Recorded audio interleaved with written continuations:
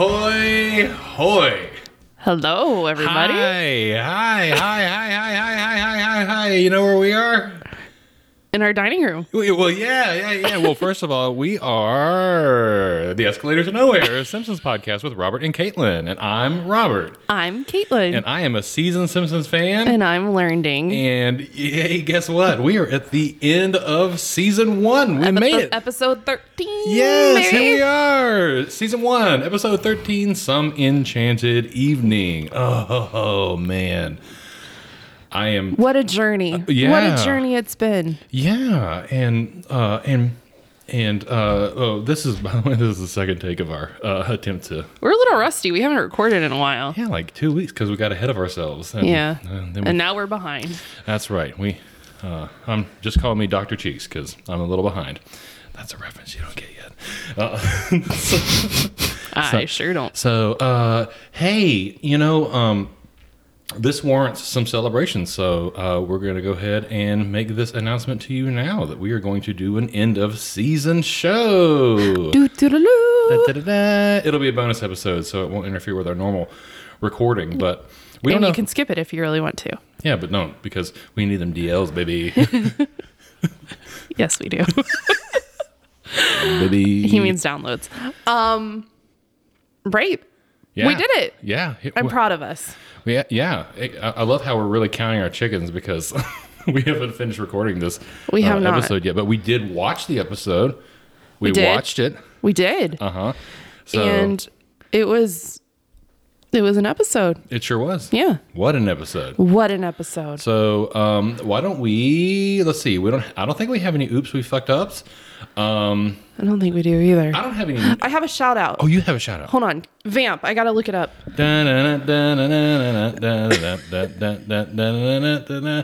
Oh, shit. I meant to do this earlier. I'm sorry, everybody. So we have been, if you have not been listening to our bonus episodes, just so you know, our bonus episodes cover a lot of topics, but right now we are trying to get through all of the Tracy Ullman shorts. So make sure that you're checking those out. Caitlin is back. I have a shout out for an Instagram account. Okay.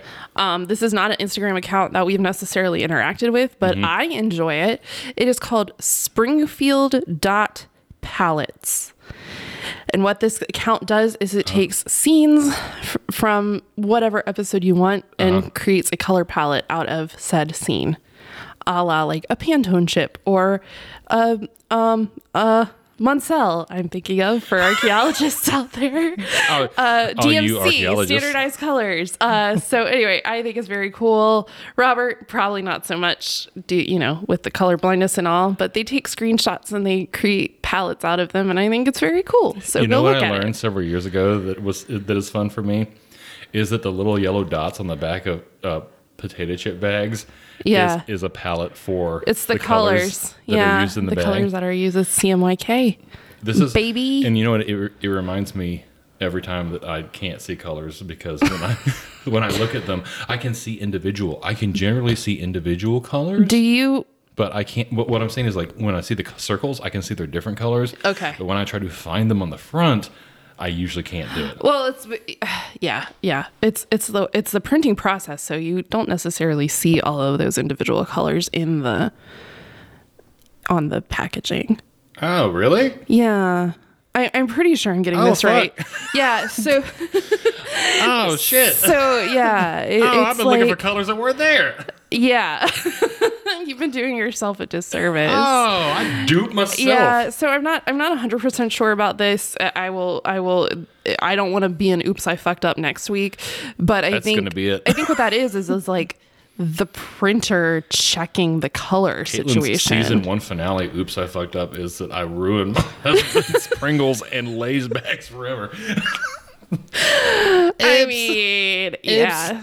Sorry. So for the way I understand it is either they're layered colors to create new colors or they're mixed together like in a typical printer. Oh. Yeah. So they're just like little swatches. I did not know. I thought it was like every color that was present on the label had to be there. No, it's the colors of the ink used to print.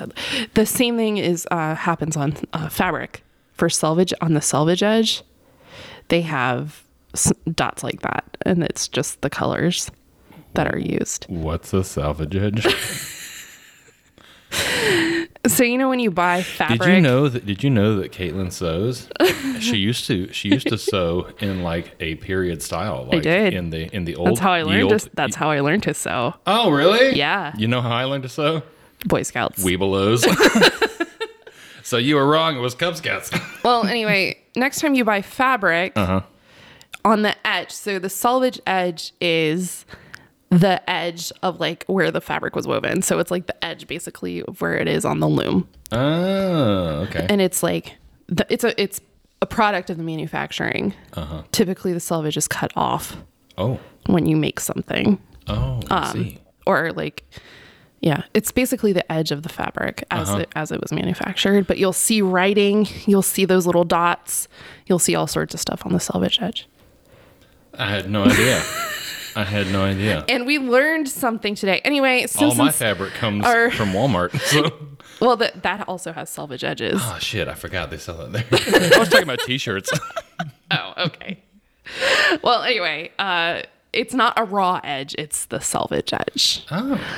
A raw edge is when you cut into the fabric and it's like phrase. Are you saying salvage? Salvage. Salvage. Selvedge. I think that's how you spell it. Am I talking about out of my ass? A little bit, but wait. So like, is that like a person's name? Let us conduct.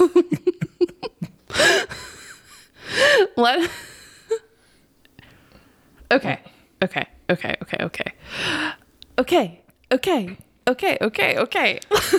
Let's read this. What? So a selvage, Selvage,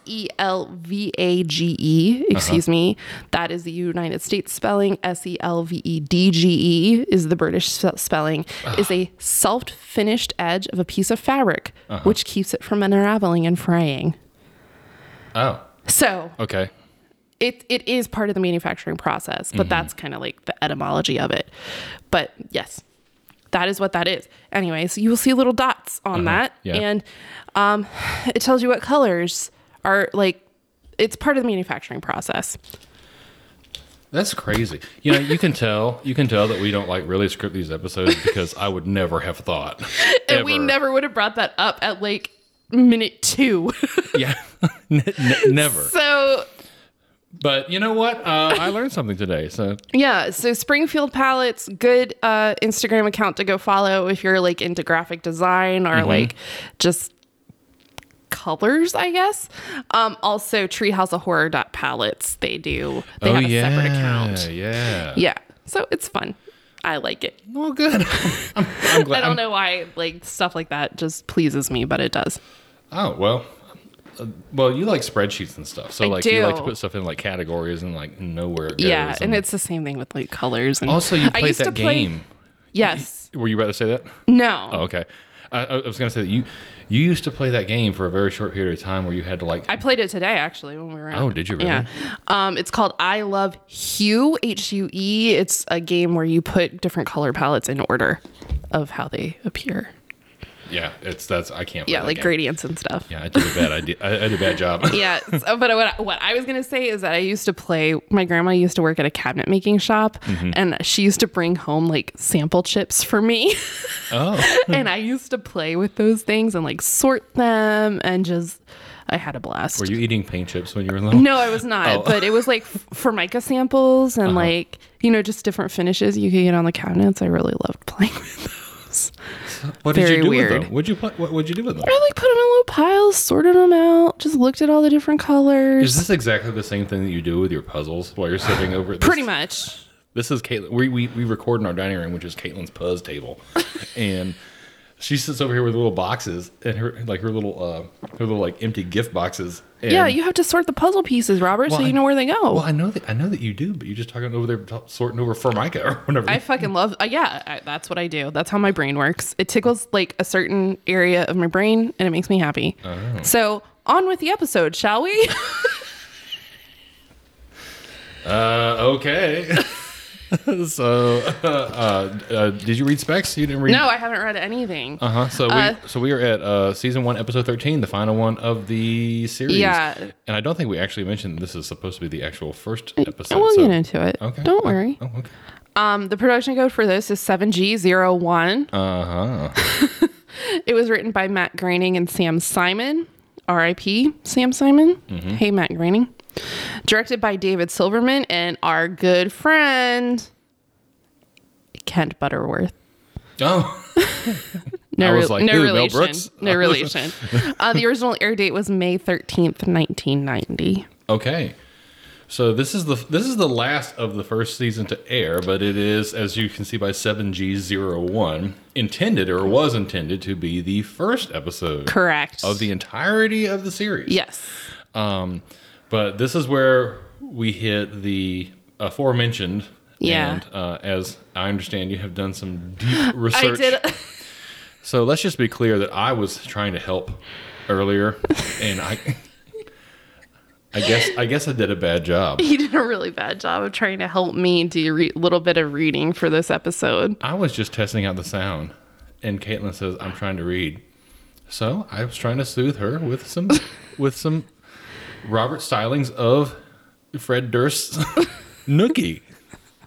You know what I mean? And I told him that I'm trying to read, and he kept going. Well, you got to finish the verse. It put me in a bit of a mood.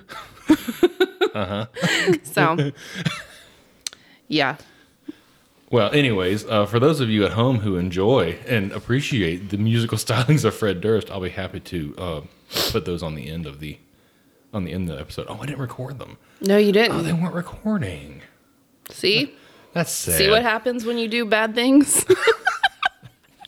It gets lost to time. Yeah, exactly. And everyone forgets your name. Exactly. Oh, God. Yeah. Okay, so where are we? Credit. You got to read the synopsis. Yeah, I got to read the synopsis. So this is from thesimpsons.fandom.com. The synopsis for this episode is Homer and Marge go out together after Marge feels Homer takes her for granted. The couple face a slight dilemma when they realize they have no one to look after the kids, so they hire a babysitter named Miss Botts. Matters seem to be going well until Bart and Lisa find out something shocking about their babysitter. Oh, no. We mentioned in the last episode, in Crepes of Wrath, we mentioned that it was a scary episode for, like, child Robert to watch. This would be a very scary episode for a kid, yeah. So, like, this is a real, like an actual possibility scary. Like, the notion of little Robert being sent to France at 8-10 years old is pretty far-fetched. But the notion of a kid having a babysitter... pretty real. ...is a lot closer to home. Pretty real, yeah. Yeah. So, we open. Here we are. So we'll come to the credits first, I guess. Yeah. I didn't notice anything in particular about the credits. I don't think I did either. I did notice the gag, but it wasn't a particularly funny gag. It wasn't. The chalkboard gag, I mean. The wiki calls it just normal couch gag. Oh, no. I mean the chalkboard gag was Bart wrote, I will not yell fire in a crowded classroom. Yeah. Meh. That's good advice. Like, you should be punished for doing that, Bart. Yes. Yes, you should. We'll get some good advice later on. I wrote some down. Yeah.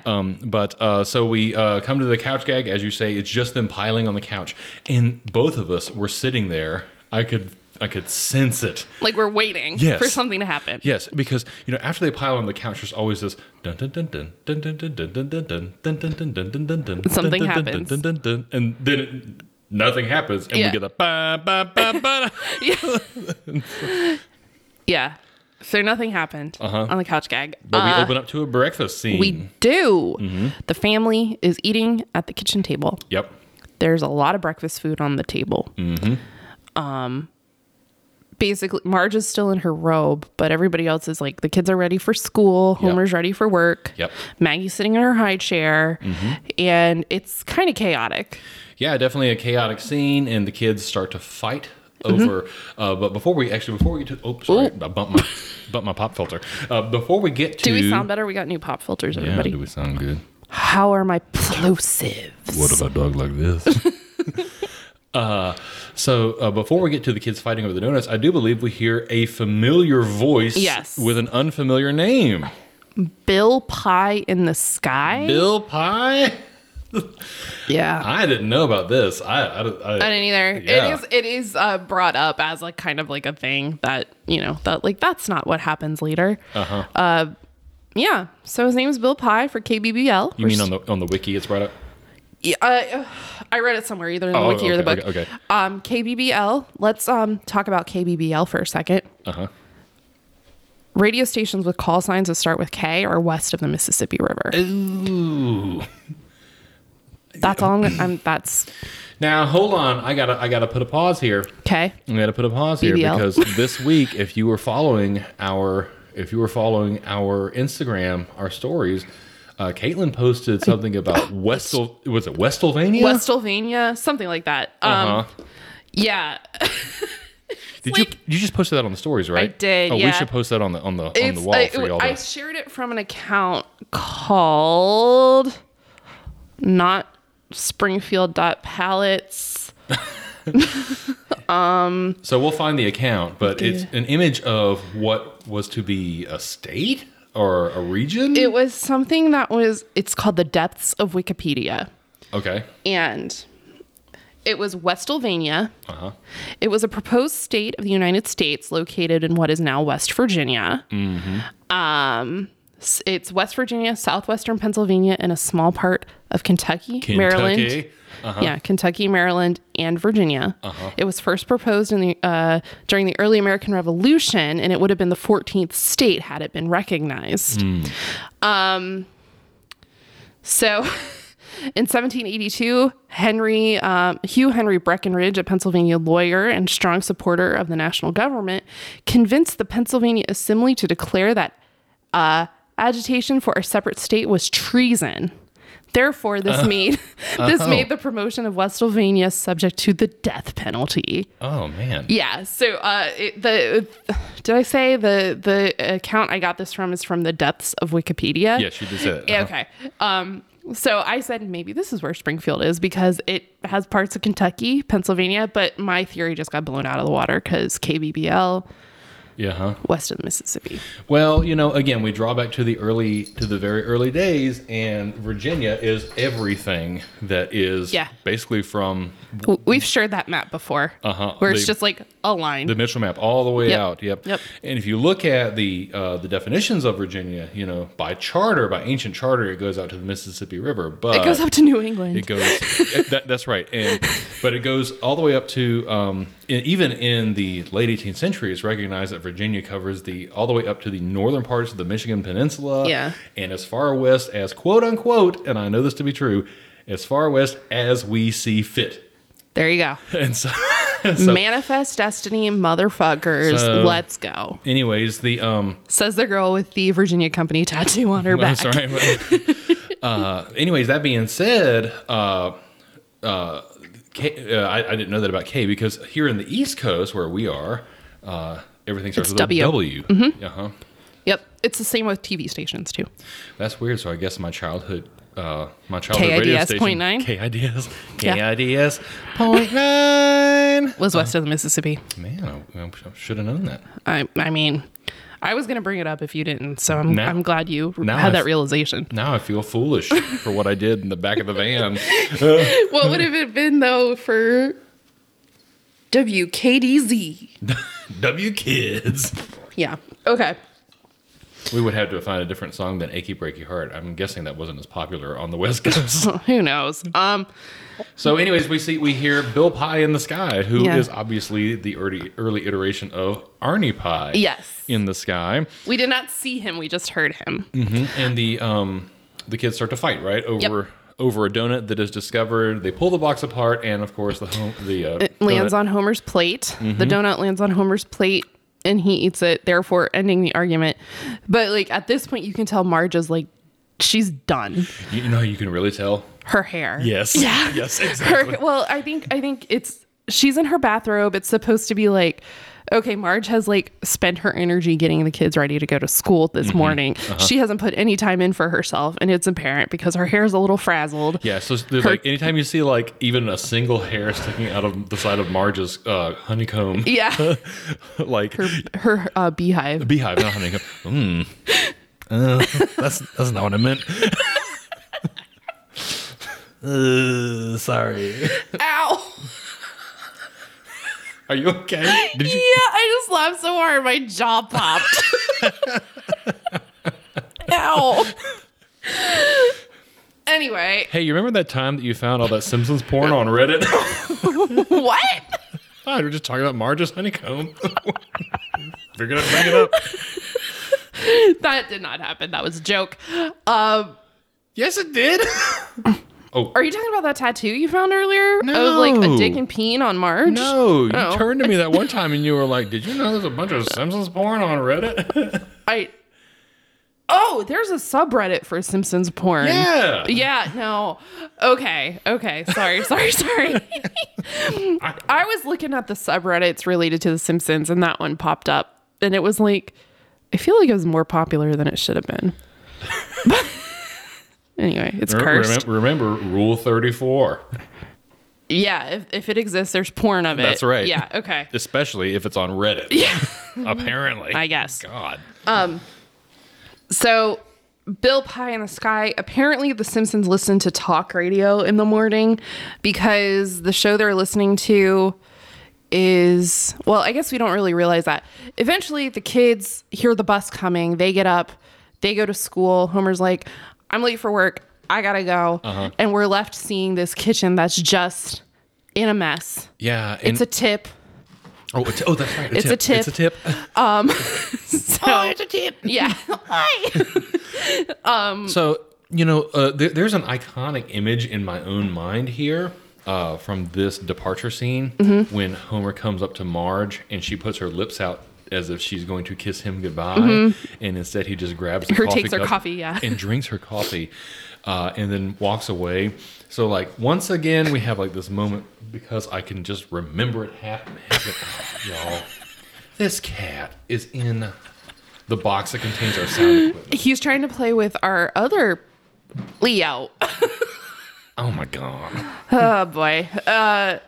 Anyway, so, like, that is just to say that this is another, like, image that I have, oh, my fucking God. Get out of the box! Jesus. Oh, no.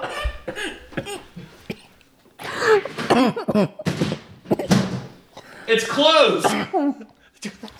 I was laughing so hard I coughed. Sorry, everybody. Oh, my God. Welcome to our season-ending spectacular show. This cat is trying to ruin my life. You know why? It's because I put the spray bottle on the table. Yeah, he wants to play with the other ones of these things that we have because they look like cat toys. The windscreens. Yeah. Yeah. Okay. Anyway, all that's just to say that, yes, Marge is left with this huge mess. Yes. And, you kind of see, like, the zoom out, and then Maggie's just sitting in her high chair innocently, and Marge is like, yeah. Let's get on with the day. With her 1, 2, 3 frazzled hairs sticking out the side. Yeah, exactly. So Marge is listening to the radio still, and the Dr. Marvin Monroe show is on. Yeah. He's a man about town. He's got TV commercials. He helps identify Bigfoot, and he also has a call-in radio show. Uh-huh. So Marge calls into the radio show. Yeah. So here's something to think about here. Right. So this is the first episode of the series. Yes. And we talked earlier about, during Call of the Simpsons, how Dr. Monroe clearly didn't recognize Homer. Right. Well, he didn't seem to make any mention of the family when they came to visit him during No Disgrace Like Home either. Right. But according to production order, this is for yeah. Although, to be fair, he does not see any of the family at this point. But he does. Marge she says, "Hi, I'm Marge. I'm 34, and my husband doesn't listen to me." Uh-huh. Or basically, taken for granted, whatever. Right. There's a pretty good gag about Homer's name here in just a second. So.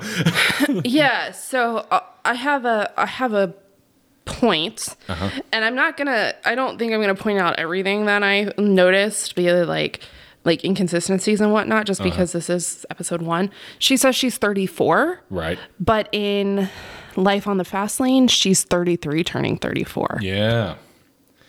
What's that about? Yeah, what is that about? I don't know. Write that down in our letter to send to the writers. Dear Matt Groening.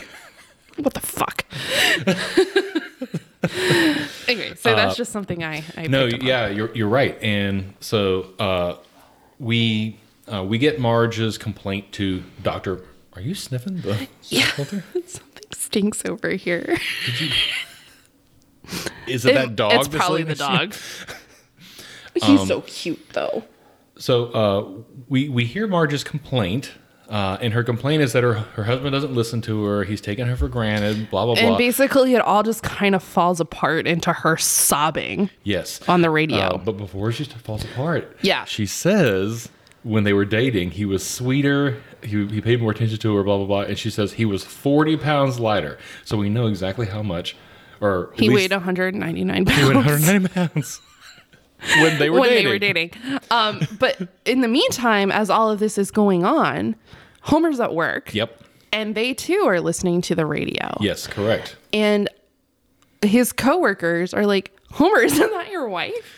Uh-huh. And he's like, no, my wife worships the ground I walk on, blah, blah, blah. And then, like, the further we go into this phone call with Dr. Marvin Monroe, the more they're like, oh, yes, this is actually Homer's wife. Yes, it becomes abundantly clear that this is Marge calling about Homer. And there's two things that happen here. One is that there's this really great gag where Marge accidentally blurts out his name. Yeah. And because Dr. Monroe says you have to leave him, or say you're going to leave him. And she goes, leave Homer? He says immediately, don't say his name. Leave Pedro? Yeah, that's funny. And second of all, I wrote down, Homer's friends at the plant are really unsympathetic. Yeah, they actually think this is hilarious. Yeah, they're super jerks about this. Basically, Dr. Monroe tells Marge, you have to stand your ground. You have to tell him as soon as he gets home that you're leaving him unless he shapes up. There's a little meta joke in here too I wrote down. Oh, okay. I don't know if you noticed it. You probably did. I don't know. I bet you did, because Dr. Monroe says, I am as sure about this as I am that my voice is annoying. Oh, yes.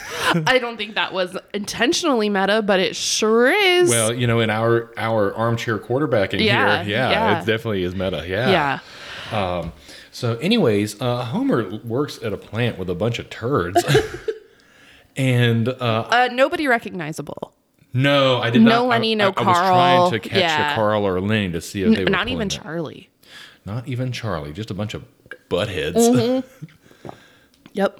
And so, anyways, after we see this scene here, where Homer is embarrassed in front of all of his coworkers, we cut to Moe's, right? Yes. Well, yes, there is a crank call. Oh, yeah. So we see Bart and Lisa making a crank call to Moe's. They ask for Mr. Alcoholic. Very clever children. And that's how we enter Moe's, is that Moe is answering the phone. That's right. Yes. Yeah. And Moe here, so Moe is gruff. He's always been very rough around the edges here.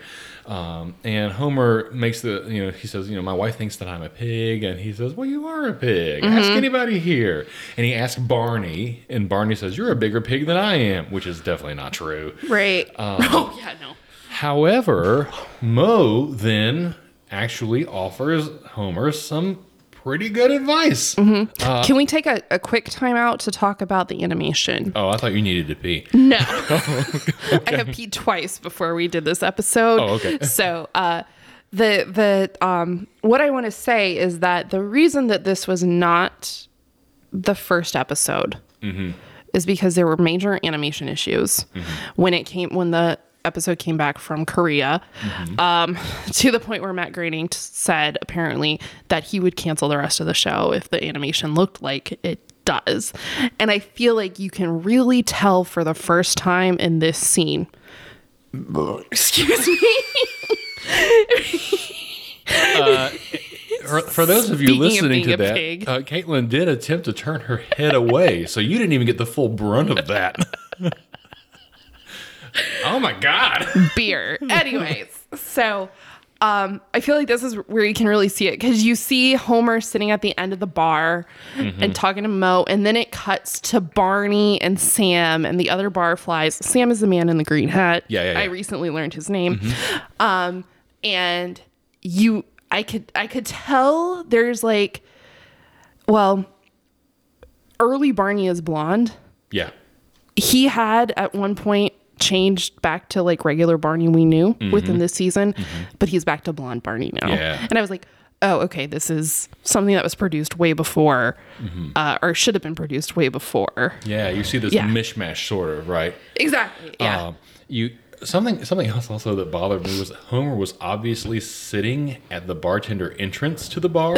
You know how there's the part that flips up, right? Yeah. Well, he was very clearly sitting at that part of the bar. Did you notice he was drinking out of a Pilsner's glass and not a tankard? Yes, that was weird too. That was weird too. So that's Pilsner glass is a little upscale for most. Yeah, it's pretty highbrow. Yeah. I mean, I like Pilsner, but I don't think Homer's a Pilsner kind of guy.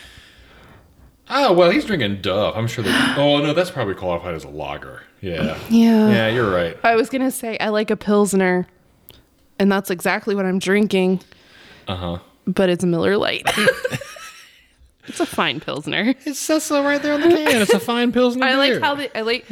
Let's talk about Miller Lite for a minute and how it says a fine Pilsner. And that's exactly what it is. It's fine. It's fine. It's fine. Y'all, Caitlin and I booked a cruise because we decided that it's something we want to try. We've never been on a cruise before. Yeah. We're not going until late this year. So it's February. We're recording this now. We're not going until November. But my mother really wants to go on a cruise for my parents' 50th wedding anniversary, which will be in a couple of years. And because I'm booking this cruise now, I'm like, okay, well, I'm thinking about it. You know, what line do you want to go on? And she goes, not Carnival. And I was like, yeah? Okay. She's like, well, you know, it's like Golden Corral. It's fine. Really? Okay. I was like, oh. Fair point. Touche. Yeah. That works. So, anyways, yes, we have a fine Pilsner beer. We have a fine Pilsner beer. Yeah, I mean, obviously, I think Duff is intended to be a Miller, a Bud Light, I don't think it's intended to be quite like a Busch or I would say it's like a Budweiser, like just a regular ass. Yeah. What? Because isn't there there's other varieties of Duff? Yeah. There's Duff Dry. There's Duff Light. Yeah. So it's just, to me, I think I've equated it to Budweiser at this point. And don't forget Lady Duff. Oh, I did not know about Lady Duff. Yeah. Oh, okay. All that is to say that, like, I think that you're right. It is the level of Bud, right? But it's not so low, if you will, as like a Natty Light. It's not a Natty. It's not a Milwaukee's Best. An Ice House. Yeah. It's not a Peeber. Yeah. PBR. It's definitely not like a Mickey's or a Steel Reserve level. Like there's, this is deeper than I've ever really gone into Duff talk before. But yeah, I think. But there is a sign above Homer while he's talking to Moe about. Sorry, it's a Duff sign. I can't remember what the slogan is. Can't get enough of that wonderful Duff. Is that what it said? Maybe. I don't remember. Oh, okay.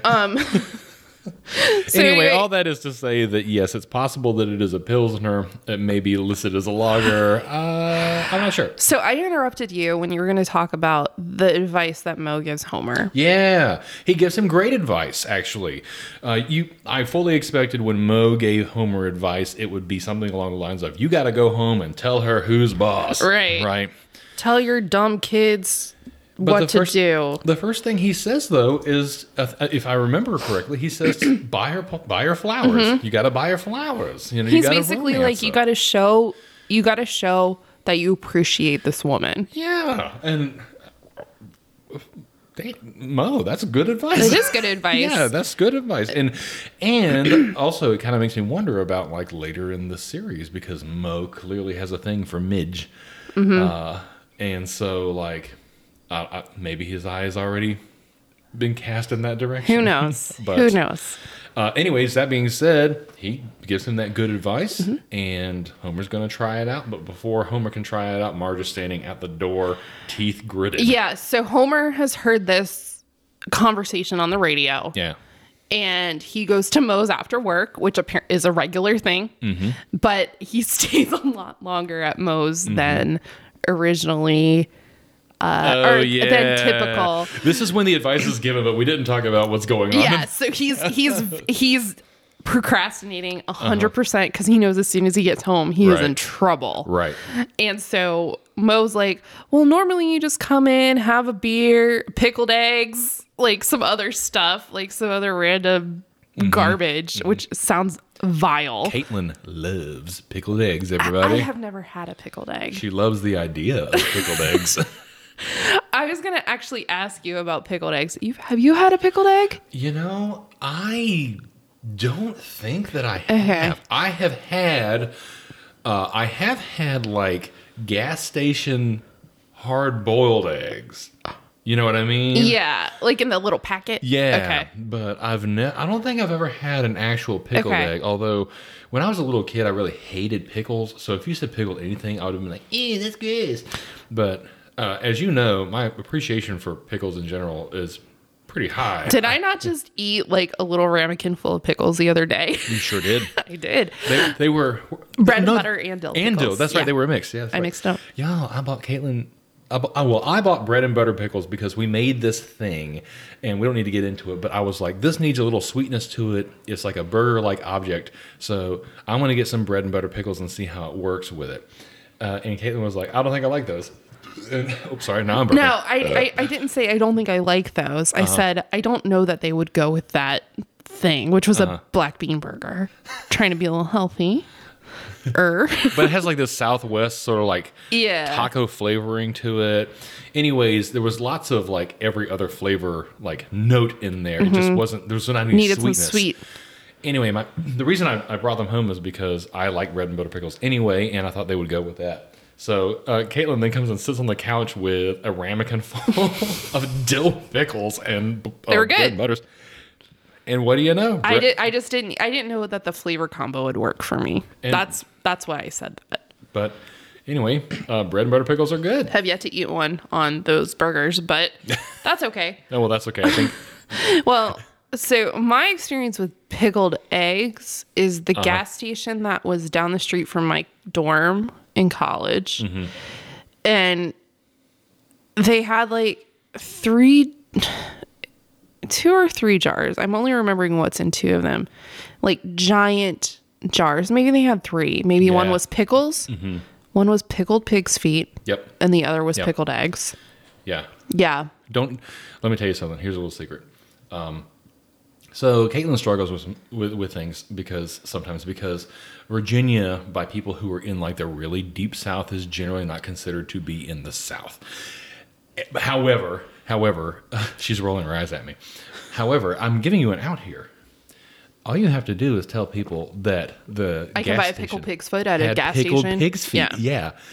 And like, because that's very Southern. I remember that exact sort of scenario. The only difference for us is that we'd have boiled peanuts too. Yeah, no boiled peanuts. But I have since learned that boiled peanuts are like a highly regionalized, like it's like a Georgia and then like the rim. In the Carolinas. Yeah. Like, and that's it. Yeah. So like, people like in northern and western Tennessee, maybe in Suffolk, which is basically North Carolina, and that's where a lot of peanuts are grown. Yeah, I mean, like, I think people who have had boiled peanuts would be like, oh, well, they should be everywhere because they're yummy. But I've never had them. You still haven't had them? Mm-mm. I thought you had. I might have had one that you bought. Anyway, all that to say is that eventually, during the conversation between Moe and Homer, Moe slides a jar of pickled eggs towards Homer. They're not the correct color. They're not pink. Yeah, they usually dye them. Yeah, they're normally red, but when the egg white gets dyed, it looks pink, for those of you not in the South. So anyway, all that to say is that that resonated with me a little bit, and it reminded me of my college years. Oh, college. Yeah, so meanwhile, as Homer's at Moe's getting advice and eating pickled eggs and whatnot, Marge is standing in the foyer of their house, just like doing her Yeah, like grated teeth, gritting. She's pissed. If you've ever seen the Lurleen Lumpkin episode, is exactly that same motion as Lurleen is recording. Caitlin will learn about that. I will. I know who Lurleen Lumpkin is because she's in another episode. That's right. Fresh out of last night in a ditch. Fresh out of rehab, right? Yes. Yeah. Okay. Good. Very good. Thank you. So she's angry and she's waiting for Homer at like the typical time. There is some magic happening because there is a tall case clock, aka a grandfather clock, in the foyer of the Simpsons home, and it's just ticking on by, and she's standing there presumably for hours. So I noticed this. Okay. I tried to double check. I'm pretty sure I got it right. The first time the clock reads, it reads 8:30, like 8:30 p.m. But then when it cuts to a different shot, it says 6:45. Okay. Well, at one point, Lisa says something. She's like, "It's 6:15. Dad should be home by now." Oh, I didn't catch that. I can't remember exactly what time she says, but it's like it's 6:15. Dad should be home, and then that's kind of like the where that little montage comes in of Marge standing in front of. Excuse me. In front of the clock in the foyer, just like waiting. Yeah. And I mean, I'm not sure like if it was intentional because it's animation. I can only assume that it is. Like the clock does move forward some. Oh yeah. It's supposed to denote the passage of time and how long she's actually been standing there. But after Moe gives Homer the advice, he goes to the florist and he's like, "Give me some flowers." And the guy's like, "What kind of flowers do you want?" He's like, "Some that aren't dead." And then he's like, "We have lovely roses, but long stem roses by the dozen, but it's $55." Oh my God. We're talking 1990 prices, y'all. Like, what the hell? I don't even know I guess I don't know what a dozen roses cost these days because a dozen long stem roses, I'm sure, costs a lot of money, way more than they're actually worth. But I'm telling you this right now, men who are looking to impress your partners, whoever they may be, go to Trader Joe's. Go to Trader Joe's. They have great bouquets. They do. Even Walmart. They're more expensive at Walmart. But yeah, Trader Joe's has great flowers. Or, you know what? Go to a local florist. Homer made his mistake by walking and being like, and immediately saying, it's like walking into a mechanic shop and being like, "I know nothing about cars." Right. Right? No. If you go into a florist and you say, "Hey, I've got $30. Can you make me a bouquet for $30? She likes these flowers or these colors." Or if you like, I've even walked in before and brought Caitlin a bouquet where I walked in and said, "Hey, I'd like to bring my wife something that's sort of like autumny, fall, like falls," and like they'll do it. Florists work with flowers, right? So they're like, "Yeah, I can do that." Yeah. You know, anything she doesn't like, right? They'll ask that. Yeah. But this florist, $55 in 1990. Yeah, that's a lot. Holy shit! It must have been Valentine's Day or something. God, that's like paying off an RV. Yeah, right. Oh God. So anyway, yeah, it must have been Valentine's Eve or some shit. But anyways, Homer says, "Oh, one please." Yeah, so he gets one rose, and then he comes home and it's raining outside, and he's practicing what he's going to say when he walks in the door. Here we see it. This is where we see it, right? This is Homer trying. Yes. Right. This is what makes the difference. Yeah. Homer is actually trying. He is taking Moe's advice to heart. Yes. And he realizes that he fucked up, so he better step up. He should have kissed her instead of drinking that coffee. Exactly. He should have helped her to clean up. He should have been paying attention to the time more so that he could be aware of it. Blah blah blah blah blah. And now he's standing in the rain like an actor looking in the mirror. Yeah, trying to figure out what he's going to do. I love you, Marge. I love you, Marge. I love you, Marge. Yeah. So then he gets to the door, and I guess she opens it. Yeah. And anticipate like. Because he is in the doorway when he's like, and then he's like, "I love you, Marjorie." He also at this time had gotten a heart-shaped box of chocolates, which also indicates Valentine's Day. But anyway, you're right. Actually, I did not make the Valentine's Day connection there. It is February 20th, so I guess Valentine's Day is fresh on the mind here. But then she's like, "Oh," and then she like kisses him. Yep. And like everything's okay. Yep. Did he tell her at that point that he was going to take her out? I think so. Okay. Yeah. He tells her about how they're going to go out to dinner, and or at least it cuts to them on the couch or something along those lines. And he also takes Mo's advice. Mo says, make a reservation at the best motel in town. It's very funny to me, by the way, that Mo says the best motel in town. Yeah. I'm sorry, I didn't mean the pun. What I mean is that they don't have a hotel in town. Oh, it's a motel. Like a motor lodge, right? Yeah. At some point, there is another crank call to Mo's. Yes, there is. From the kids. Uh-huh. But eventually, Homer and Marge are sitting on the couch. He says, I'm going to take you to Chez Perry. Uh-huh. We're going to go dinner dancing. And then I made a reservation at whatever. Yep. And at this point, Marge realizes they don't have a babysitter. What are we going to do with the kids? Who are they going to call? The Rubber Baby Buggy Bumper Babysitting Agency. Uh-huh.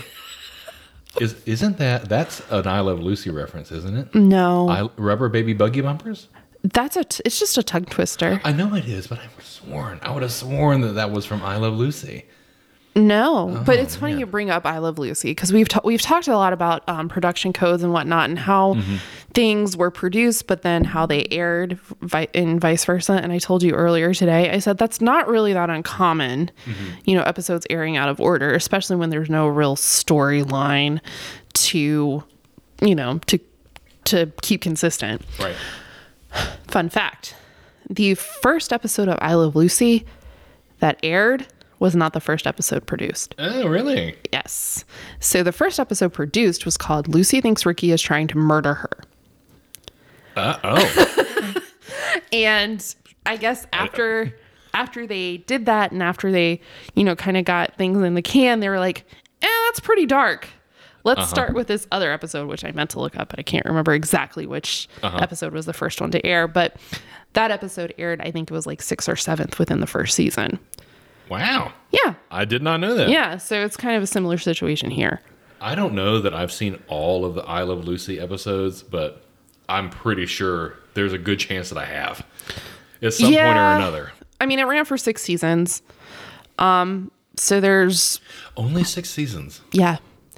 Isn't it weird how, like, things in my childhood I remember, and then, like, you realize, like, Salute Your Shorts ran for, like...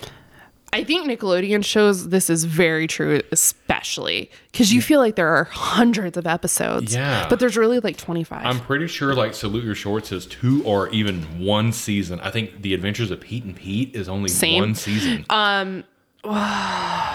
What was I just thinking? Jackass. Only 3 seasons. What? Really? Yeah. Oh man. I know. There's like a total of 20 something episodes of Jackass. Hey, how many seasons of Undress were Probably 1, right? I have no idea. But seriously, like all of those episodes, like the ones that lasted the longest are the ones that like got picked up somewhere else, like Rugrats. You know, as we learned recently, Nancy Cartwright eventually started voicing the voice of Chucky. And then, I mean, some of the others, but like... There were 180 episodes of I Love Lucy, so there were quite a few. Okay. I mean, this is early days of television, so there's like closer to 30 episodes a season. Okay. Obviously. But then there was a spinoff called the Lucy Desi Comedy Hour, which were hour-long specials. Gotcha. That I think aired monthly after the end of the show. Interesting. But it's the same characters. Yeah. Yeah. That's crazy. Like, yeah, I guess like when you're watching something in syndication, it can feel like there's no end to the number, right? And you're like, God, I've seen this episode a million times. Well, of course you have, because there's like 30 to choose from. That's it. Yeah. So the point of all that being, like, things gets flipped around post-production all the time. Yeah. I don't know that this is necessarily an anomaly in terms of the first episode airing last. Right. But I feel like that's pretty extreme when what you attend to be the first thing is produced last. But when I think about this, like here's this fun parallel for you, Caitlin, who loves Lucille Ball. Lucy thinks that Desi is going to murder her. That's pretty dark. Ricky, yeah. I'm sorry, Ricky. Ricky in the show, yeah. How about this daggum babysitter who comes and ties up the children and attempts to rob, or not attempts, but successfully robs the Simpsons of everything. And all of this stemming from the fact that Marge felt like she was underappreciated. Yeah. Hijinks. Right? That's what we call them. Sorry, I was looking at the first episode to actually air of I Love Lucy, and it's called The Girls Want to Go to the Nightclub. Oh, okay. Yeah. Okay. Well, there you go. Yeah. So, anyways, Homer and Marge start getting ready for their big night out. They have called, this is where this all came from, the rubber baby buggy bumpers. Yes. And the woman who answers initially is like, Simpson, and she looks over, and There's it's like a bad check poster. It's like a bad check wall over there, right? Yeah. Like, do not accept these checks. Yeah. Do not accept these children. Right. And then Homer does something that rings so true to me. Okay. I don't think I know where you're going with no, this. I don't think that you do. So sorry, y'all. I don't want to give out like my real last name on here. So we'll just say that my last name is Smith. And I remember years ago, my father, he called in to some place, and for a particular reason, and let me just say it was a good reason, he didn't want to use his actual name. And so if my name is Smith, my father literally does this. He goes, my name is Smith son. Smith's son. And I heard him do this on the phone, and I was just like, he hung up. I was like, they're never going to believe that. Let's throw it back to another TV show. There's an episode of The Golden Girls where they go to a funeral home for some reason, and Sophia starts giving the funeral director her name. She goes, my name's Sophia And for those of you that don't know, Sophia's name on The Golden Girls is Sophia Petrillo. She goes, my name's Sophia Hawkins. Sophia Hawkins. So, I'm sorry, y'all. I know that story would be a lot funnier if I told you my actual name, but like, you know, the thing is like I just remember sitting there as a little kid and being like, that's so terrible. Transparently bullshit. Yeah. like father, what? I probably called him dad still at that point. Yeah. So we call the rubber baby buggy bumper. Yep. They initially refuse, but Homer calls back, uses, what does he say? Samson? He goes, oh no, my name. And then, so he's like, hi, my name is Homer Sampson. And the lady goes, did your wife just call? And he goes, no, my name's Sampson, not Simpson. Clearly indicating that he is the husband of the lady that just called, but she falls for it. And she even rips the Simpsons to the mysterious Samson caller. Yeah. And Homer grits his teeth and says, actually, as I understand it, the Simpsons are neighbors of ours. Yeah, and they're quite misunderstood and underrated family. Yeah. So they get a babysitter. Yes. Through all of our willing suspension of disbelief, the rubber baby buggy bumpers send Miss Bots. Yes. So before we get to that moment, we actually see Marge getting ready with Lisa watching her.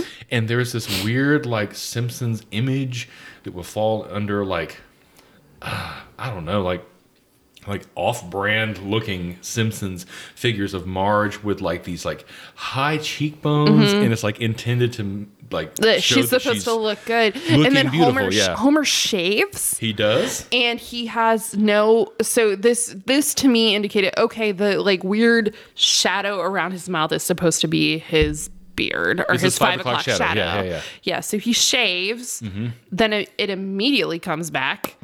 Yep, exactly. The wiki and the book say 7 seconds is how long his and all the while he is singing, he's humming this same tune. That's a real song, and I don't know what it's called, and there's no words, so I can't Google lyrics to figure out what it is. But it's like a marimba mambo kind of situation. Hey Siri, what is this song? Yeah. As you activate There's a Siri. meme about that. We'll post the meme. I'll find it. Okay. So anyways, Homer is getting ready. Marge is getting ready. And bing bong, we hear the doorbell. So Homer sends Bart to open the door. Yeah, and that's when we're introduced to Miss Bots. Miss Bots, who is voiced by Penny Marshall. Yeah. Yeah, so she's like, I purposely did not look it up. Before you go any farther, can I just say that Siri popped up on my computer? Did she? And she goes, ding a ding a ding a ding a. Well, there you go. Penny Marshall. Penny Marshall. So I recognized the voice. I thought it might have been Penny Marshall, but I also thought it might have been Marsha Wallace here in the early episodes. But it was Penny Marshall, so that was pretty cool. Penny Marshall, if you don't know, very famous lady. She starred in Laverne and Shirley, and eventually became a very successful producer, director of films such as A League of Their Own. Oh, really? I didn't know that. Yeah, her daughter's in it too. Oh. She was married to Rob Reiner. Penny Marshall the second? No, her name is Tracy Reiner. Oh. Anyways, so very famous person here on The Simpsons, from the bat. So her real name is Lucille Botskowski. Botskowski, yes. But she introduced herself as Miss Bots. Yes. And she looks rough. Yeah, she's got I feel like we've seen people who kind of in real life would look like her. Oh yeah. Kind of like a hunchback situation. Hunchback, like huge boobs, but thin big frame. Kind of a big belly though. Yeah. And like a overbite and like weird hair. And cut that hair short for some reason. Why did you do that? Well, and not to spoil this, but when they show her mugshot, did you notice that she is 6 feet tall? Oh shit. Yeah. She's 6 feet tall and 178 pounds. There's no way with that belly. So she's and them knockers. Well, she's like one of those people that has like a belly and boobs, but like is lanky everywhere else. Yeah. So I gotta tell you, like when I was a little kid. Once again, here's some more evidence that I saw this in the first run. When I was a little kid and I thought about who the substitute teacher was going to be, this is the image that I thought of. Yeah, I never had a substitute teacher who actually looked like her. Right. I too. She reminds me. I told you about this substitute teacher not that long ago. Yeah. Like there was a sub that we had, and like I only had her like maybe 2 or 3 times in my whole my whole career as a student in the K through 12 situation, and I was reminded of this substitute when I saw Miss what's her name? Botskowski because it's just like you don't want to round the corner in your classroom and see her, right? And you don't want to round the corner of your home and see this woman as your babysitter. So anyway, she arrives at The Simpsons. They kind of like give her the rundown. Marge says, "Here's a tape that they like to watch." Yep. Maggie can go to bed now. Bart and Lisa can stay up for another hour, and they're off. Off they go. Yeah. Yep. So Miss Bots makes herself, like, her presence known real quick to Bart. Bart is trying what are obviously like his usual tricks. Marge says, you can watch the Happy Little Elves. So, this is funny because I told you earlier in the series that the Happy Little Elves will become more prevalent, but actually I guess they had already been prevalent by way of production order. We can't do this throughout this episode because you're like, well, actually... I don't have any glasses on. Well, yeah. So like the Happy Little Elves turned out, we knew who they were, but we didn't know who they were. That being said, she says, we're going to watch this. And Bart says, no, we can watch some real TV, blah, blah, blah. My parents, they let us watch whatever we want. And she turns to him with these crazy eyes and says, we're going to do this and you're going to do what I say. Otherwise, I'm going to do something. And I don't know what that is because everyone always does what I say. Yeah. And he like sidesteps, like canters over. Okay. And puts it in. And so they are watching the tape, and Homer and Marge go out on the town. They head off to their dinner destination. Chez Perry. They're drinking champagne. And Homer gets to pick out a lobster. Yes, he does. I forgot about that. He does. So you see Homer like peering through the lobster tank, and he's like, "Ooh, I want that one." And the I guess maitre d' is like, "Oh, that's when they're floating on top like that. That's not a good indication." And then you see this little lobster float by with the X's on his eyes, and that made me laugh. And then When I was little, I always thought that picking out your own lobster was like the height of sophistication. Oh, yeah. Did you ever pick one out? No. Oh, wait. So when Caitlin and I went on our honeymoon, yes, we actually went to Tampa, but we were in Orlando for a day. Yes. And we went to an all-you-can-eat lobster buffet. Was that your first lobster? No. Okay. No. I feel like we've talked a lot about on this podcast things we thought we would have to deal with when we're older. But that never became a thing. Yeah. Lobster was kind of like that, but at one point in my life, it was definitely not my first lobster. My first lobster was, I guess I had been talking about it in front of my cousin.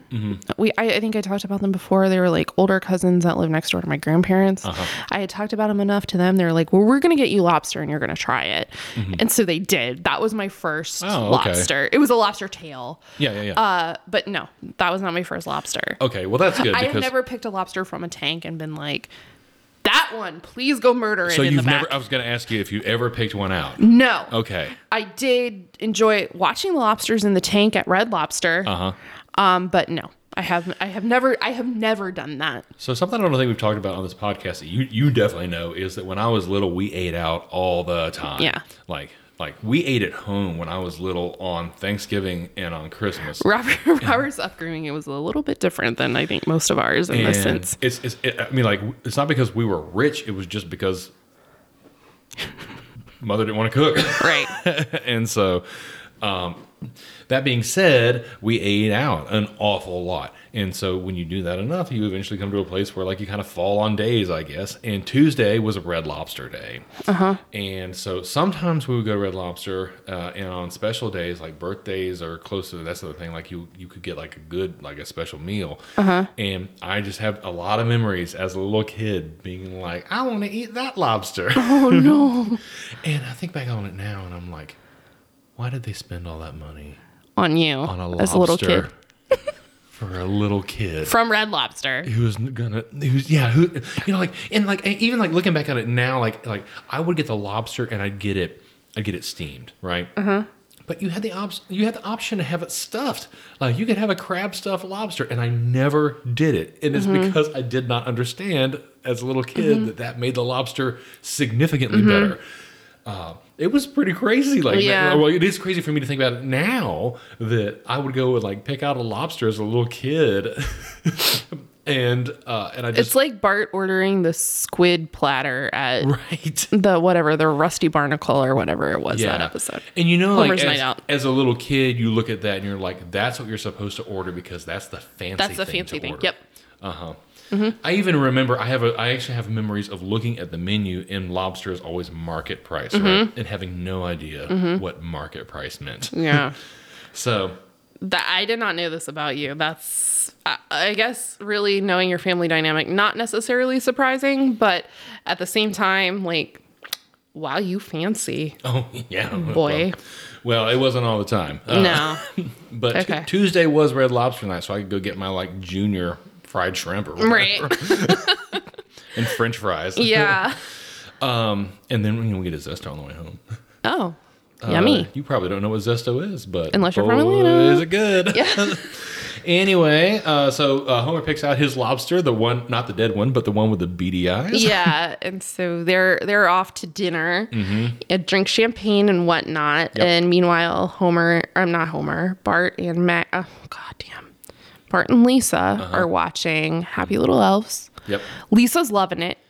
At the beginning of the episode, we see that Bart has a crusty lunchbox. Lisa has a Happy Little Elves lunchbox. Oh, good. I didn't notice. Go ahead. Yeah, good. Like to contribute to Marge's dejection, she's like, "Here, kids, here's the lunch I packed you," and they're like, "We don't need them. We have money." Yep. And they run out the door.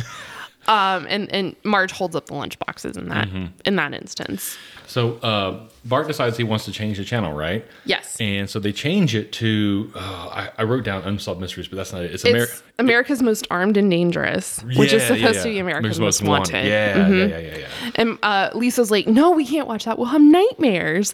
and I 100% identified with Lisa in that moment. I could not watch Unsolved Mysteries when I was a kid because it would give me nightmares. Same with Rescue 911. Did you ever call the Unsolved Mysteries line? No. Oh, man. No. Did you? Oh, yes. Oh, yes, many times. What did you say? Oh, I will tell you right after this short pee break. Okay. Everybody, we'll be right back. And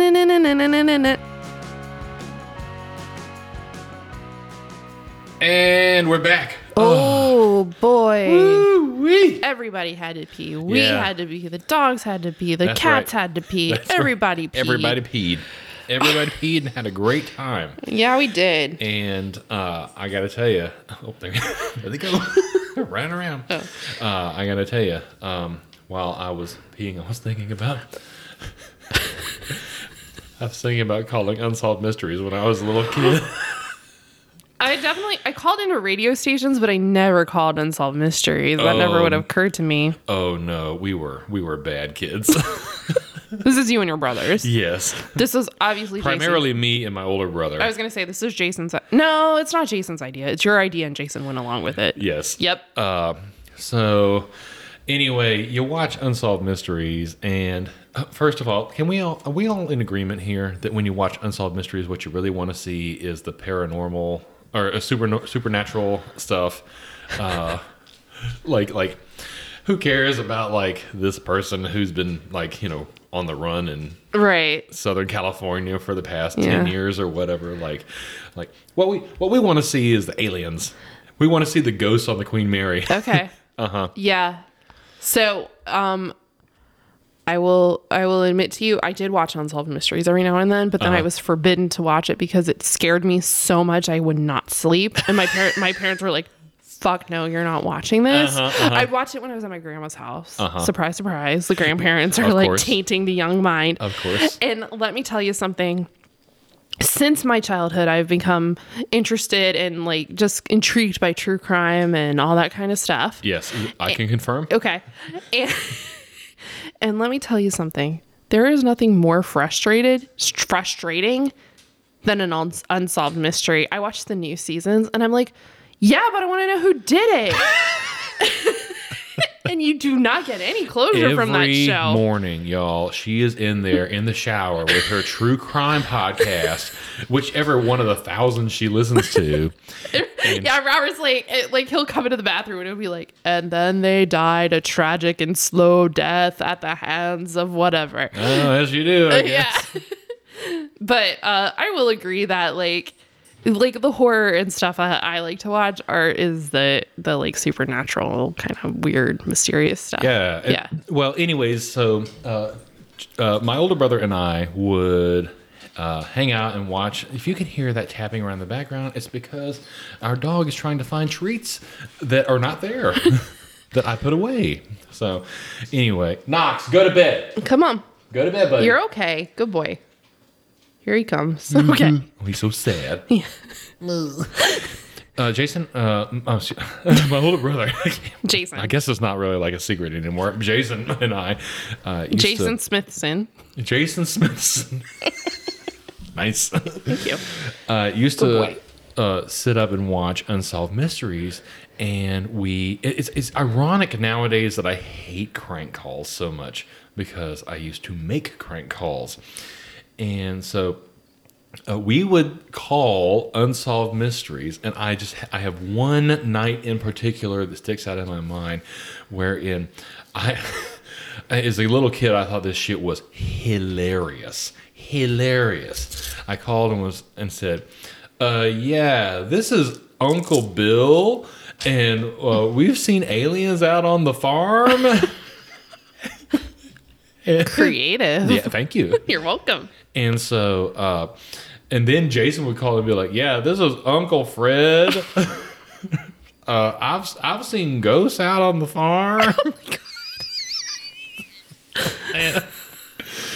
And we called so much that Jason at one point called back and was Uncle Fred, and the operator goes, "Uncle Bill and Uncle Fred need to go to bed."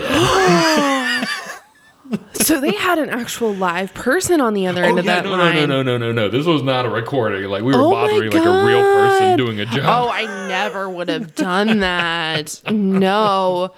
Oh, you know how I hate talking on the phone. That's like, that's a deep-seated thing in me. So, fuck that. No, thank you. I used to call the radio stations when I was in middle school. And we would request songs. It was 96X. I used to call and request whatever the popular song was at the time. 96X was here. That's yes, right. 96X was here. And down in Atlanta, it was 99X. Yeah. So, anyway, we would call the radio stations and request songs, and then they'd like sass us, and we'd sass them back, and then and then we'd hang up. Like that was about as brave as I got. So, just so we're all clear here, we're like, we're about an hour and 10 minutes into this recording. It's a long one. It's a long one. But hey, it's the last one in the season. It is. Well, wait until our season 1 wrap up. That's going to be like 3 hours. Can I just say real quick that both of us noted we only took half the amount of notes on this one yeah, we did. that we have of the other ones. But here we are talking about all sorts of shit. The Simpsons are out having a great time. Bart and Lisa are watching not Unsolved Mysteries, but America's Most Armed and Dangerous. Dangerous. And who should they start talking about but the Babysitter Bandit? Yeah. And they don't show an image of the Babysitter Bandit just yet. No. But they are talking about how she ransacks the houses. She ties up the kids. She ransacks the houses. Yeah. She like steals all the stuff and I guess pieces out. And she's done. That's right. Yeah. And they then say her actual name, Lucille Botzkowski. Yes. And actually, Lisa's sitting on the couch. Did you notice? She and Bart are hugging each other. Yeah. Someone has the gall to walk outside of our house. Sorry. Knox is making his first appearance on this show. There he is. Knox. And anyway, so they say Lucille Botzkowski and Bart and Lisa hugging each other. Mm-hmm. Lisa goes, Miss Botts. Mm-hmm. Yes. I did hear that. So anyway, Homer and Marge are out having a good time, though. Mm-hmm. They're dancing. They're having a great time. Yeah, that's right. Dancing to that exact same song. Yep. Bampa, bampa, bampa, bampa, bampa, bampa. Yeah. And now here's the thing is like, in cartoon terms, like they're dancing and they appear to be dancing in funny ways. But I will say that there are at least 2 couples who like come into the frame and are looking. They're like impressed by them. Yeah, like they're not like making fun of the Simpsons. Yeah, they're like, wow, they're really good dancers. That's right. Yeah. Meanwhile, at home, the kids are like freaking out, and Maggie's in her crib, like blissfully unaware of everything that's going on. Right. Bart and Lisa have meanwhile figured out that shit's about to go down because we have the Lucille Botzkowski name said several times. Here in a moment, we're going to show you a picture of the Babysitter Bandit. Yeah, and then of course the picture is Miss Botts. That's when it says she's 6 feet tall and 178 pounds. Yeah. And they're like, oh, shit. That's right. And who is standing in the door frame at that moment? But with a rope. With a rope. Miss Botts. Her. Yep. Yeah. So then we cut over to Homer and Marge, I think, at that moment, who are no longer in the dancing hall. Oh, they're in the car? They have gone to the car. Yeah, they're canoodling in the car. Yep. Homer's driving. He's like, you're supposed to tell me when the next off ramp or whatever. When you see the off ramp? Yeah. She goes, okay. And because they immediately. They're supposed to go to the ye old off ramp motel or whatever. And he, of course, drives right past it. Yes. And he's like, oh, we'll just get off at the next exit. And we see the next exit's like 35 miles away. It reminds me of the meme that I saw. It says, Southerners don't give you directions or let you know when you're going to miss the exit. They just wait till you do and then say, like, are you going to turn? Where are you going? Which is so true. Yeah. Oh my God. Where are you going? It's so true. I guarantee you, like, where you're going in a car, like in the South, is immediately followed almost always by, crap. Yeah. Yeah. What you doing? My dad used to drive me to school, and he could either go one of 2 ways, and he would drive up the main street, and then he would have to turn. And like, there were some days where he just, and I'd be like, hey, what about me? And he's like, shit. He like to turn around. Sorry. This is when I was in high school, but so they do actually eventually make it to the the off ramp inn. Yes. And off ramp motel or whatever it's called, and it's so gross. Yeah, but there's a waterbed in there's there. A waterbed. And it is a wavy waterbed. It is a wavy waterbed. Like Marge goes and changes her clothes, and Homer's like, "Ooh, is it the little blue thing with the things on it or whatever?" All right, real talk. Okay, this is serious. Marge says, "Let me go slip into something more comfortable." You hear that phrase? Nudge, nudge, wink, wink. Right. Mm-hmm. You hear that phrase in movies and TV, but lingerie does not look comfortable. No. Okay. No. All right. No. I'm assuming that every single person who listens to this podcast is male. But if you're female and you listen to this oh wait, that's not true. No. We did have someone in Australia who contacted us. Oh, did we? Yes. Yes. Who I do believe is female. Anyways, I'm sorry, I shouldn't make that assumption. Anyway, all that's just to say, like, if you are female or if you wear lingerie, I don't care if you're female or not. I'm gonna tell you one thing. Okay. In the sequence where they're dancing, it is apparent that Marge is wearing pantyhose. Oh. And if she is wearing pantyhose, because her legs are not yellow, so I'm assuming she's not wearing pantyhose. Oh, okay. Anything outside of pantyhose is more comfortable. Because pantyhose and tights are very uncomfortable for me. And the moment you take those off, you are more comfortable. Oh, and therefore she is taking those off. I see what you mean. And I'm like, back in the day, of course, it was like girdles and like bustiers and whatever. So I'm thinking that's kind of where that is stemming from. Sure. But yeah. Okay. I see where you're going with this, and I will say that putting on something more comfortable does indeed mean that if you're wearing attire that is dress attire. Okay. So okay. All right. Get it? Yeah. I was just trying to think about it in terms of like if I'm dressed up, then like I'm more comfortable. You take your tie off. Okay, fair enough. Yeah. I take the tie off. I take my shoes off. Right. That sort of thing.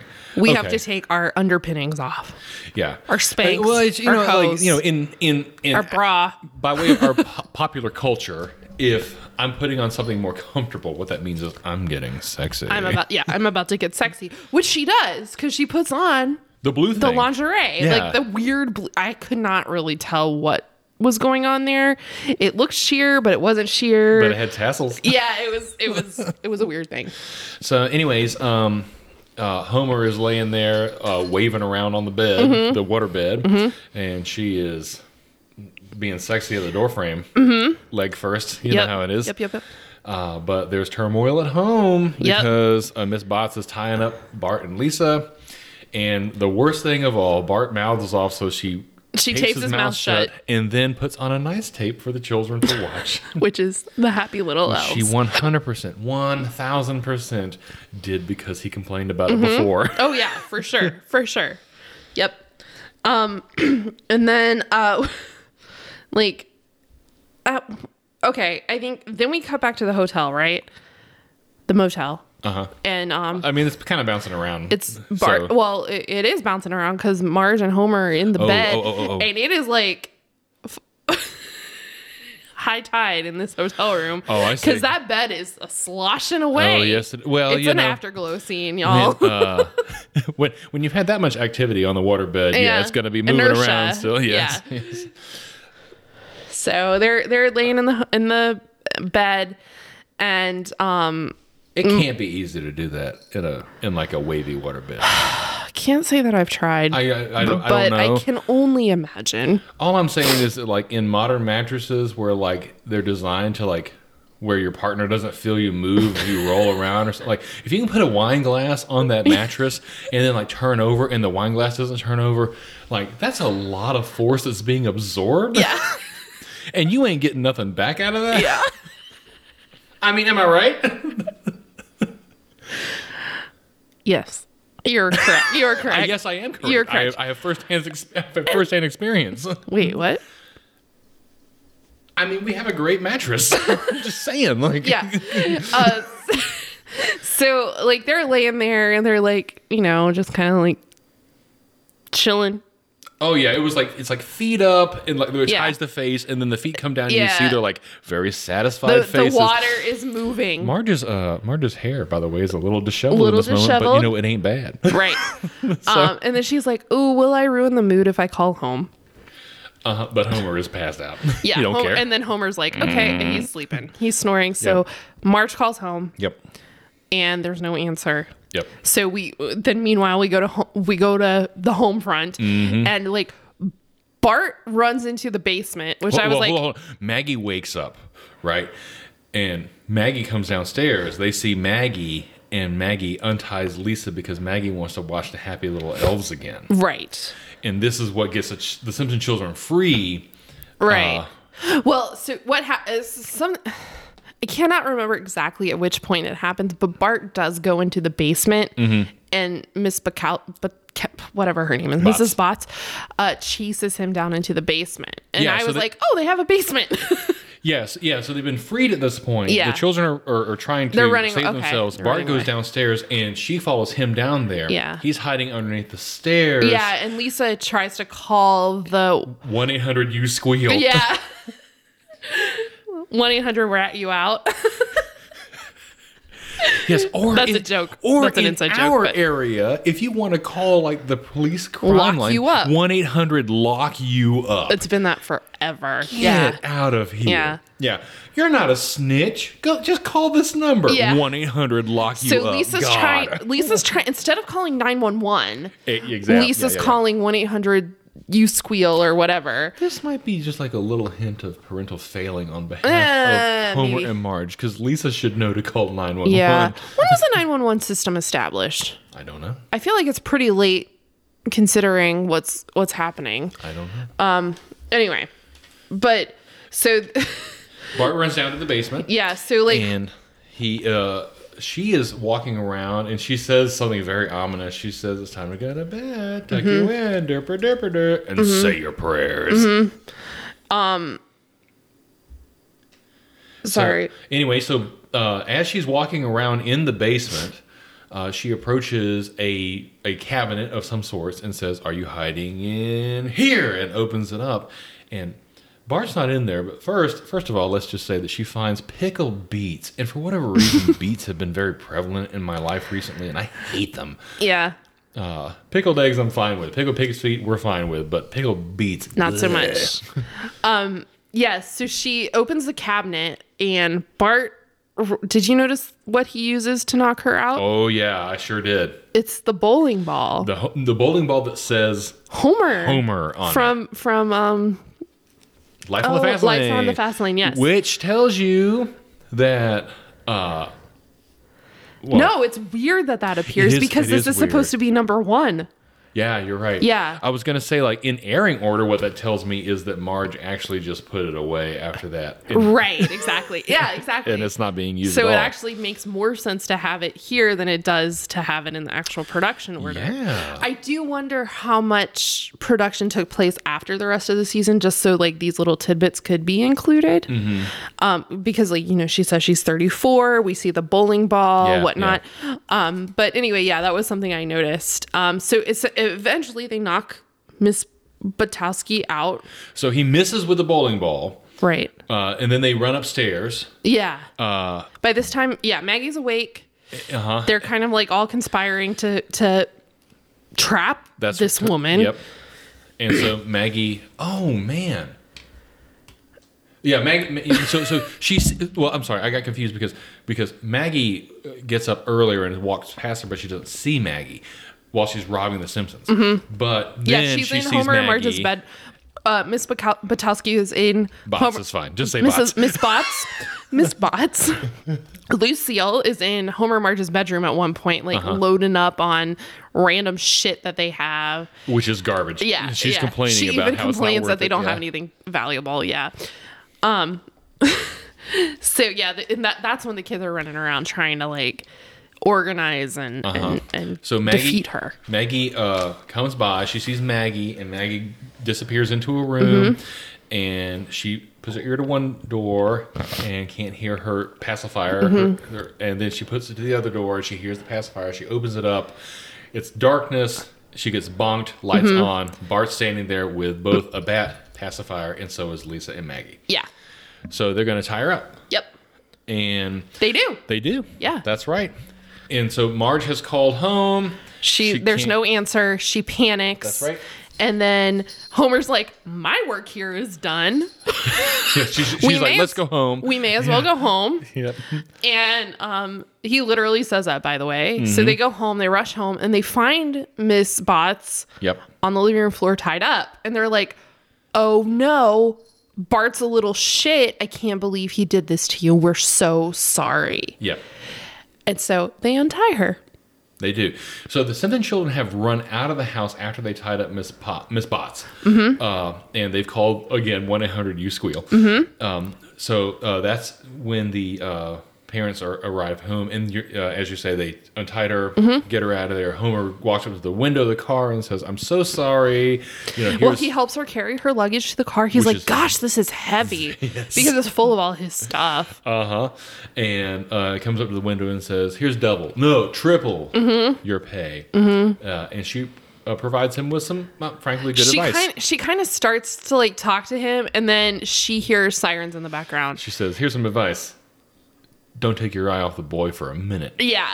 And then she like tires squeal. She goes away. That's right. Off she goes. Yep. And then immediately tires squeal in. Yeah. And are it's like, not only the police, but news vans. Yes. And Homer grabs Bart and says, what were you doing? We just had to untie your babysitter and pay her triple her fare. Blah, blah, blah, blah, blah.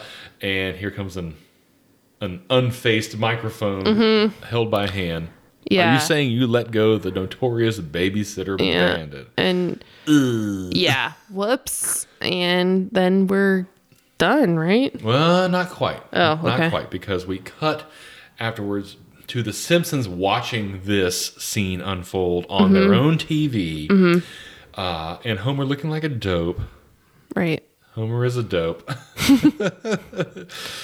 Hey, you don't see any Homer is a dope t-shirts, do you?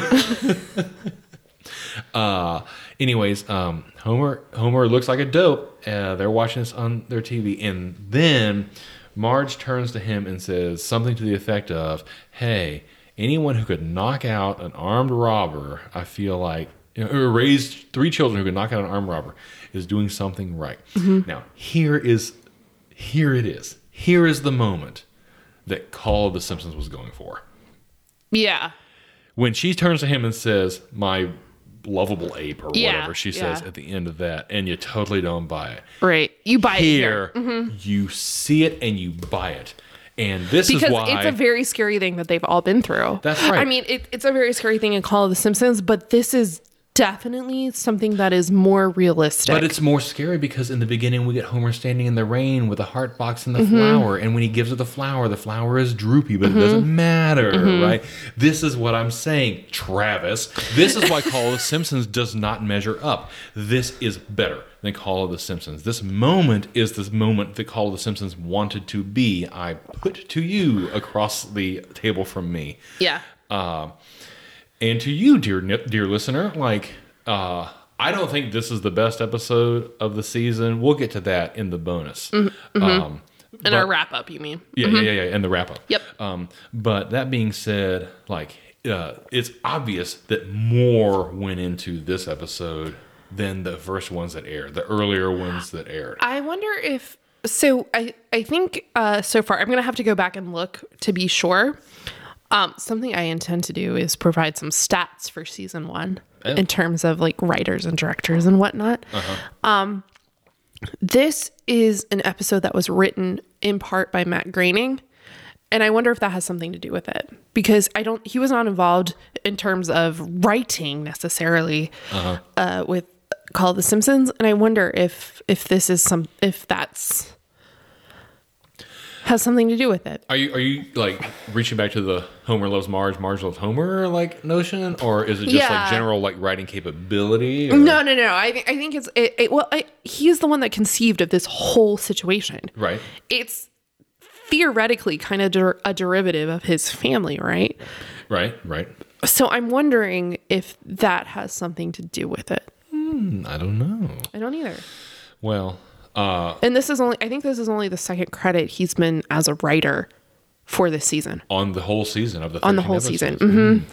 Yeah, I have noticed that his name has been pretty absent. Conspicuously absent. Yeah. From the writing credits. Right. And the last one he wrote, I can't remember off the top of my head what it was, but it was him and like a bunch of other people. Right. But this is him and Sam Simon. Well, that would make sense for it being the first episode if it was intended to be. Right. Okay, well, I'll be interested to see what you find with that. So make sure you check out our end of season 1 spectacular. I'm interested. Yeah. So what I'm getting at with that is like kind of like, did we enjoy certain writers more than others? And just kind of like how that kind of plays into our perception of things. But also what I'm interested in when we look at the season as a whole is how air date may have affected how we perceive things. And I know I've said that before. Oh, yeah. I mean, that's been running through the whole series here, like trying to figure out. You have to wonder if this was the very first episode, what would have happened? Would it have been as popular? Because I feel like Simpsons roasting, and I am treading on the territory that we're going to go to in the bonus episode. But like Simpsons roasting is a Christmas episode first of all, and then it involves like a family pet. Yeah. And those two things to me at least are kind of like high emotion connectivity. We all know that when it comes to Christmas movies, Christmas specials, like, it doesn't actually matter how good it is. Exactly. Right? And that's what I'm getting at. Okay. So I'm like, if this had aired first, if this had aired December 17th, 1989, how would things have gone? Because this is kind of a sinister episode. I think not kind of. It is. It's sinister. It's a Lucy thinks Ricky is trying to murder her. Right. You know? Exactly. Like if people had seen this first, would they have continued to watch it through this first season? Yeah. I don't know. I don't know that they would have, because well, first of all, as little kids, what it's will a the scary Nielsen thing. families think? Exactly. So I'm just kind of interested. I have not done it until this point because I just haven't had the time to do it, and we haven't gotten to this point yet. Just kind of like to look at that kind of stuff and say, we all know that Matt Groening thinks that this show is successful because Homer loves Marge and Marge loves Homer, which is 100% a valid thing to say. Sure. But had things gone differently, had things gone as the writers had intended, or as the producers had intended, who knows? I mean, we'll never know, but we won't, but we sure can speculate, and speculate we will. Absolutely. In our end of season wrap up, which will be coming up here very shortly. That being said, you know what? I think that Sorry, that was me. You just kicked the chair. I kicked the chair. Y'all, we're at the end of season 1. Yeah, baby. We made it. Yeah. We are here. Well, first of all, let's just say thank you for being here with us. Yeah, and if you've made it this far, into this particular episode, kudos to you. Because congratulations. Good Lord, we rambled, but yeah, but like, here's the thing. Like, we've got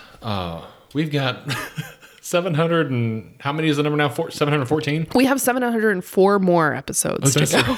Okay, so, that being said, you know what? We are here once every week to bring a new episode of The Simpsons to you and chit chat and talk about what we think about it, and also talk about our own little live intervals. That being said, hey, I'm excited and happy to see that we're here, I'm excited and happy to be here doing this with you, boo-boo.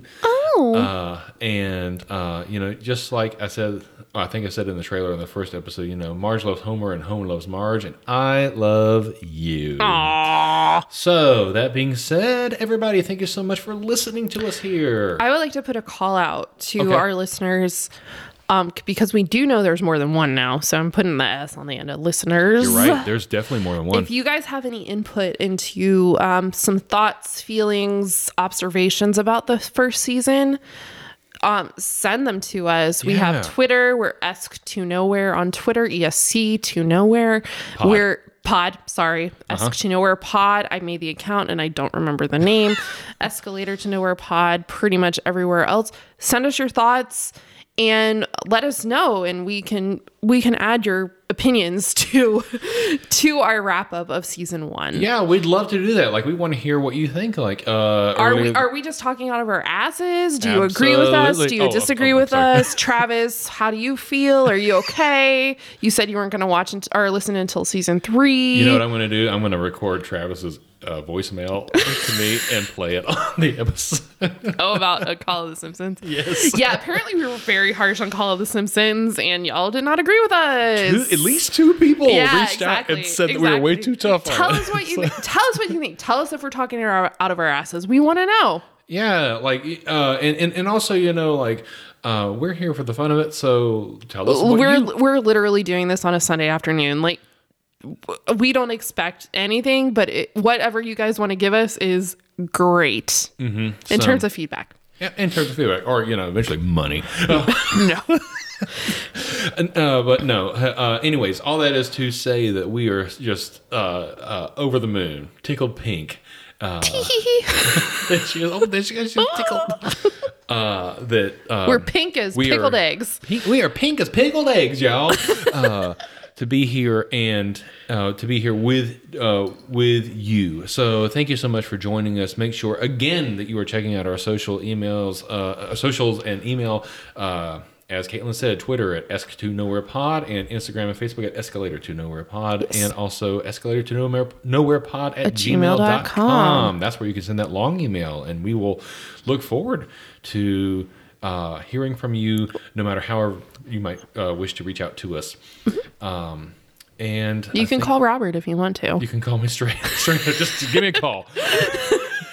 However, we're looking forward to our season 1 wrap up, and we're looking forward to continuing on this journey. So that being said, my name is Robert, and I am a seasoned. I'm sorry. Oh, I fucked up. You fucked it up. Oops. Oops, I fucked up. I definitely did just right now. As I knock the laptop drops off. Our laptop. Let me try that again. I'm Robert. I'm Caitlin. And I am a seasoned Simpsons fan. And I'm still learning. And we look forward to being with you at our season wrap-up, and then messing up and down for season 2, episode 1. Shit. Hey, you know who we haven't really met officially yet? Who's that? Ralph Wiggum. You're right. We have not officially I am giddy with anticipation. Mm-hmm. When does he show up? I don't know. Well, he's in Simpsons Roasting, but not really. Yeah, but not really. Yeah. I don't know. We'll meet him. We'll figure it out. Don't worry. We'll get there. All right, everybody. All right. We'll look forward to you next time. Until then, I'm Robert. We did it already. Caitlin, we did this already. And smell you later. Bye. Cue the music. Bye.